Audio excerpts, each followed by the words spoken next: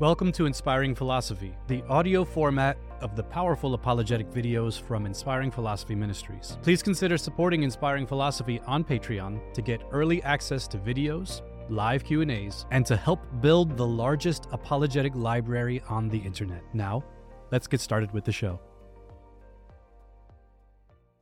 You know the four Gospels are attributed to Matthew, Mark, Luke, and John, but many argue the Gospels were originally anonymous, and the names were only added later to give them more authority. But is this accurate?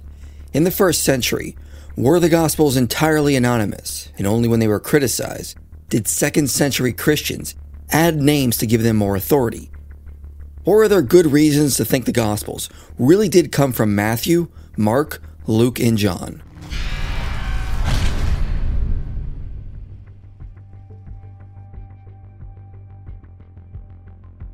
Christian tradition teaches that two of the Gospels were written by disciples of Jesus, Matthew and John. The other two were written by followers of the disciples. Mark was a follower and the interpreter of Peter, and Luke was a traveling companion of Paul. But according to the consensus of New Testament historians today, there is no reason to think the Gospels were written by the men they are attributed to. Bart Ehrman says, there were some books, such as the Gospels, that had been written anonymously, only later to be ascribed to certain authors, who probably did not write them, apostles and friends of the apostles. David Carr and Colleen Conway say, all four of the canonical Gospels were originally anonymous. It was only in the 2nd century CE, when the four Gospels were published as a collection, that the superscriptions were added to the Gospels, attributing authorship to Matthew, Mark, Luke, and John respectively. Dale Martin says, we believe that all four Gospels were originally published anonymously, and the names they now bear were given to the four books later in order to link the books to disciples of Jesus, or close disciples of Jesus. However, within the past few decades, many scholars have been pushing back against this consensus and arguing the titles of the Gospels were most likely included when the Gospels were originally written, and they were always understood as having come from Matthew, Mark, Luke, and John. One of the reasons the traditional authorship of the Gospels is denied is because none of them internally mention an author, either in the preface or main body. Thus, the Gospels are by definition internally anonymous. But that doesn't mean they ever circulated without names attached to them.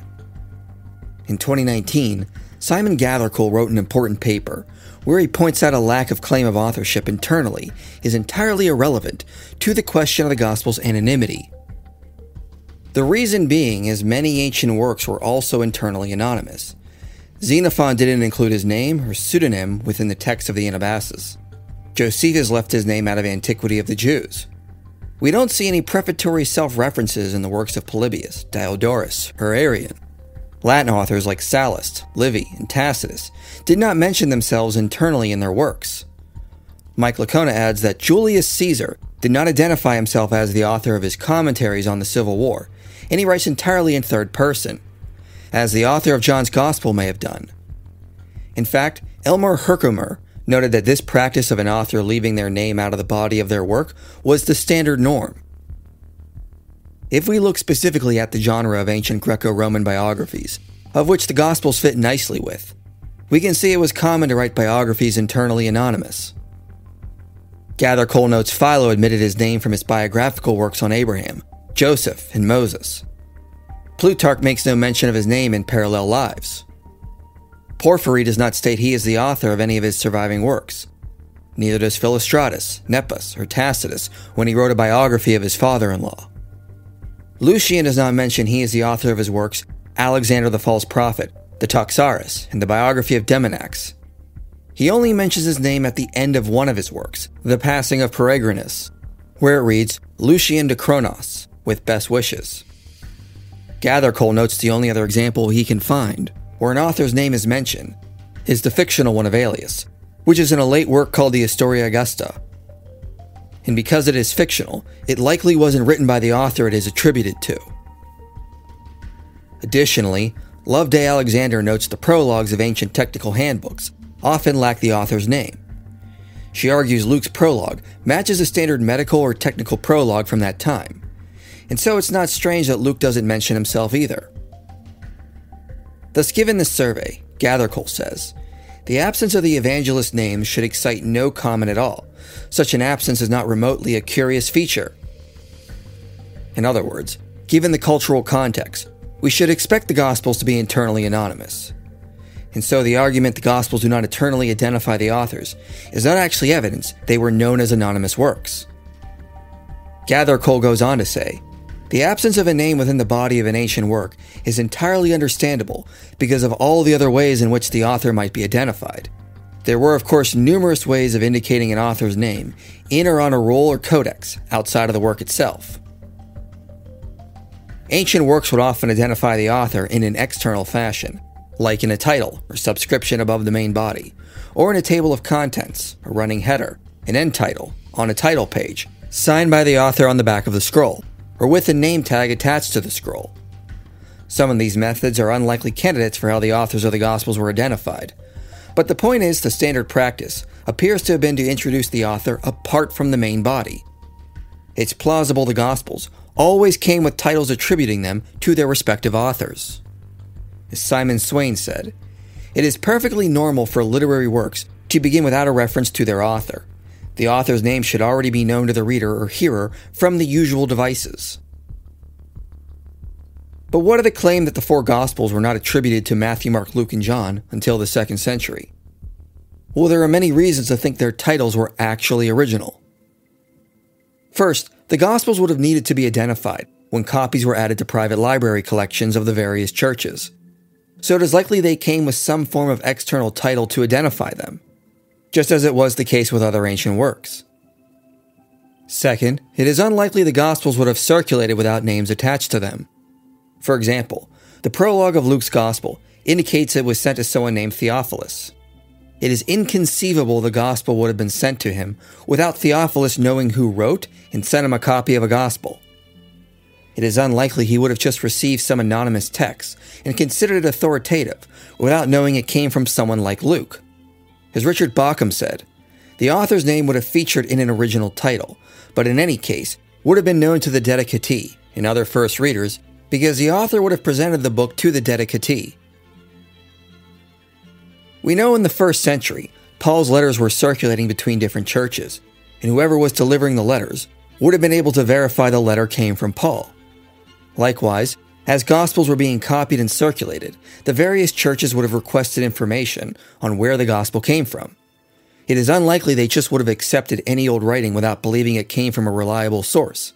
The early church father Papias said he didn't give stock to any tradition that could not be traced back to a reliable source, like a disciple of Jesus or a known elder. So it is unlikely the early church would have accepted anonymous biographies about Christ without knowing they came from reliable sources.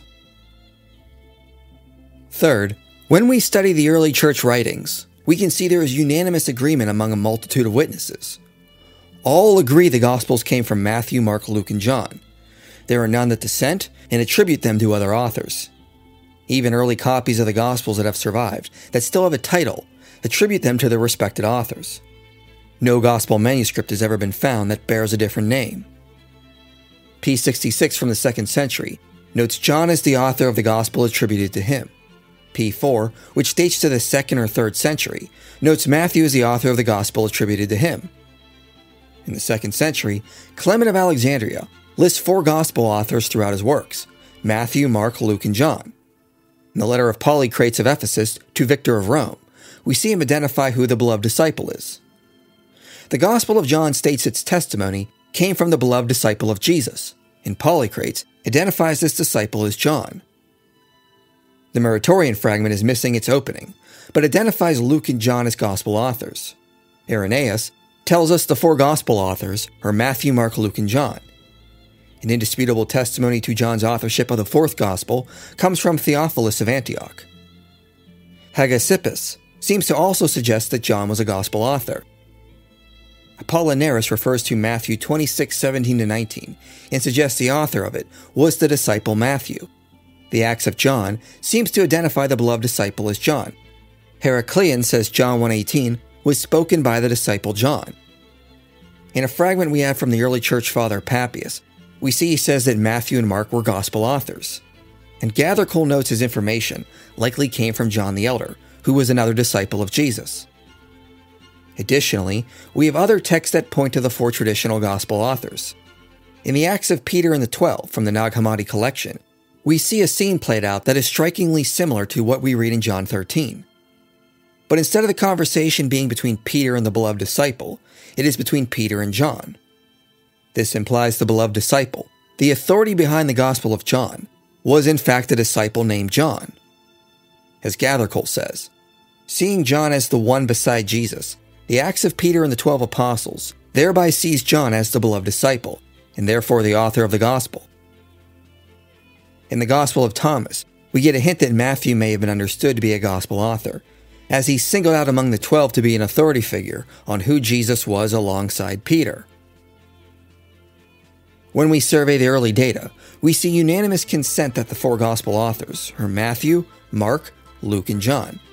No one ever claims another author for the 4 canonical Gospels, and no one ever suggests the Gospels were understood as anonymous.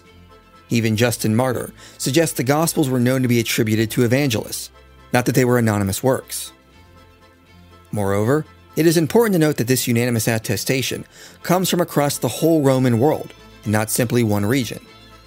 Multiple authors from different regions all agree the 4 Gospel authors are Matthew, Mark, Luke, and John. But perhaps a skeptic could argue they all got their information from the same source before it spread out. Even if this was true, given that we have cited many 2nd century sources, the original point of the tradition must have been early for it to have become such a widespread tradition by the 2nd century, meaning it likely originated in the 1st century when the Gospels were being composed. But also, when we study the traditions, we see variation.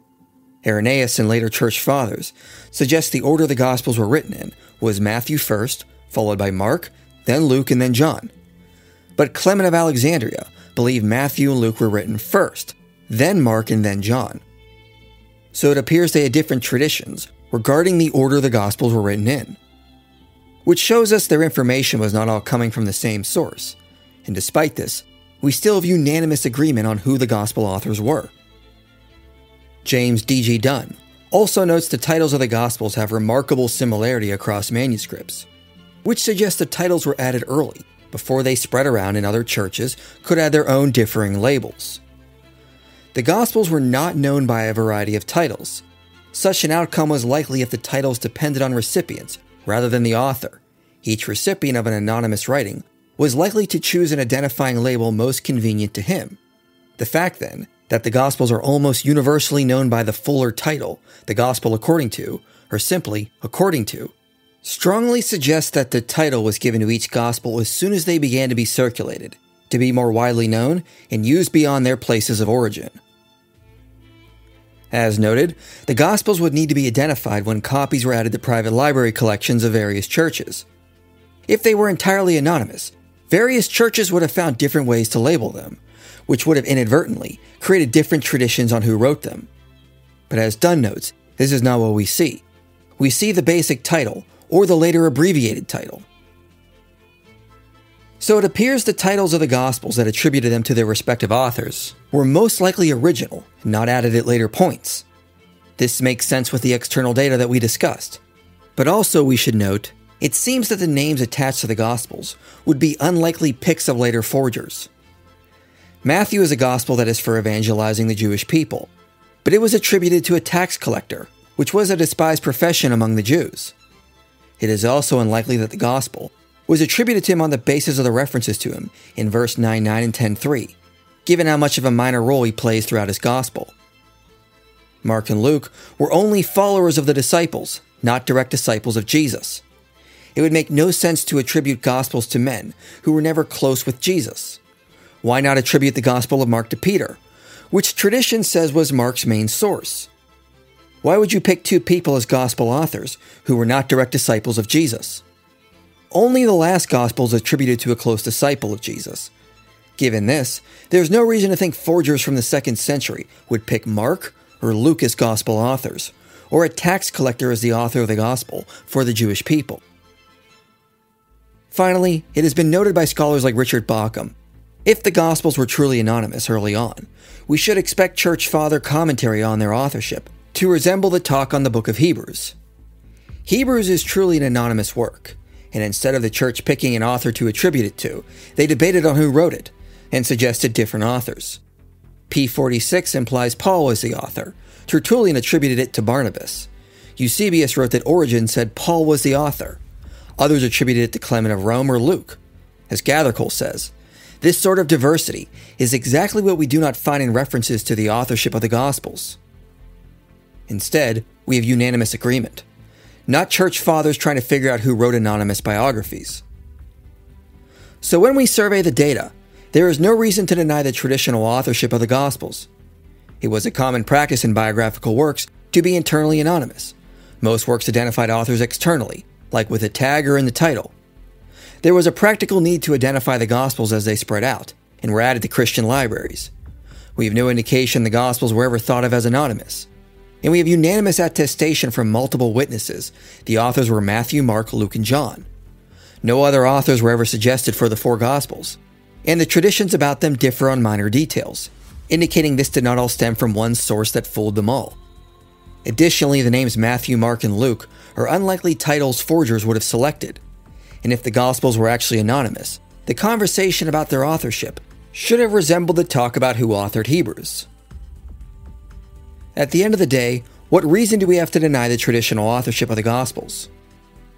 Additionally, we have far more attestation for their authorship than other ancient works, as Michael Ikonis says. The best source attesting Plutarch's authorship is the Lamprias Catalog, written more than a century and perhaps more than 2 centuries after Plutarch's death. Additionally, it is falsely attributed to Plutarch's son. Still, no one questions Plutarchian authorship. The first person to tell us the annals were written by Tacitus is St. Jerome, who was writing over 300 years after Tacitus. In comparison, it is clear we have far better attestation for the Gospels than many other ancient works that no one questions the authorship of. Why are the Gospels assumed to be anonymous when the evidence strongly favors they never were? To be honest, I have yet to see a sufficient argument to address this from those who wish to maintain the Gospels were originally anonymous.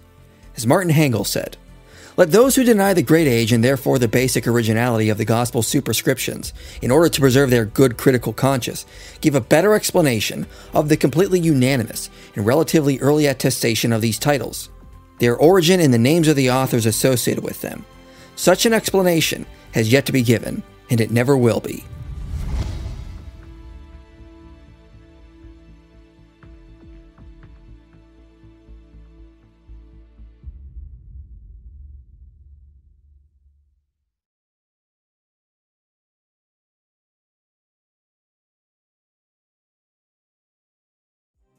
Thank you for listening to this episode of Inspiring Philosophy, and a special thanks to the Inspiring Philosophy supporters who made this episode possible. If you enjoyed this episode and want to help the Ministry of Inspiring Philosophy continue, prayerfully consider becoming a supporter of this show by visiting patreon.com/Inspiring Philosophy. That's patreon.com/Inspiring Philosophy. And if you want to watch Inspiring Philosophy videos, make sure to follow Inspiring Philosophy on YouTube.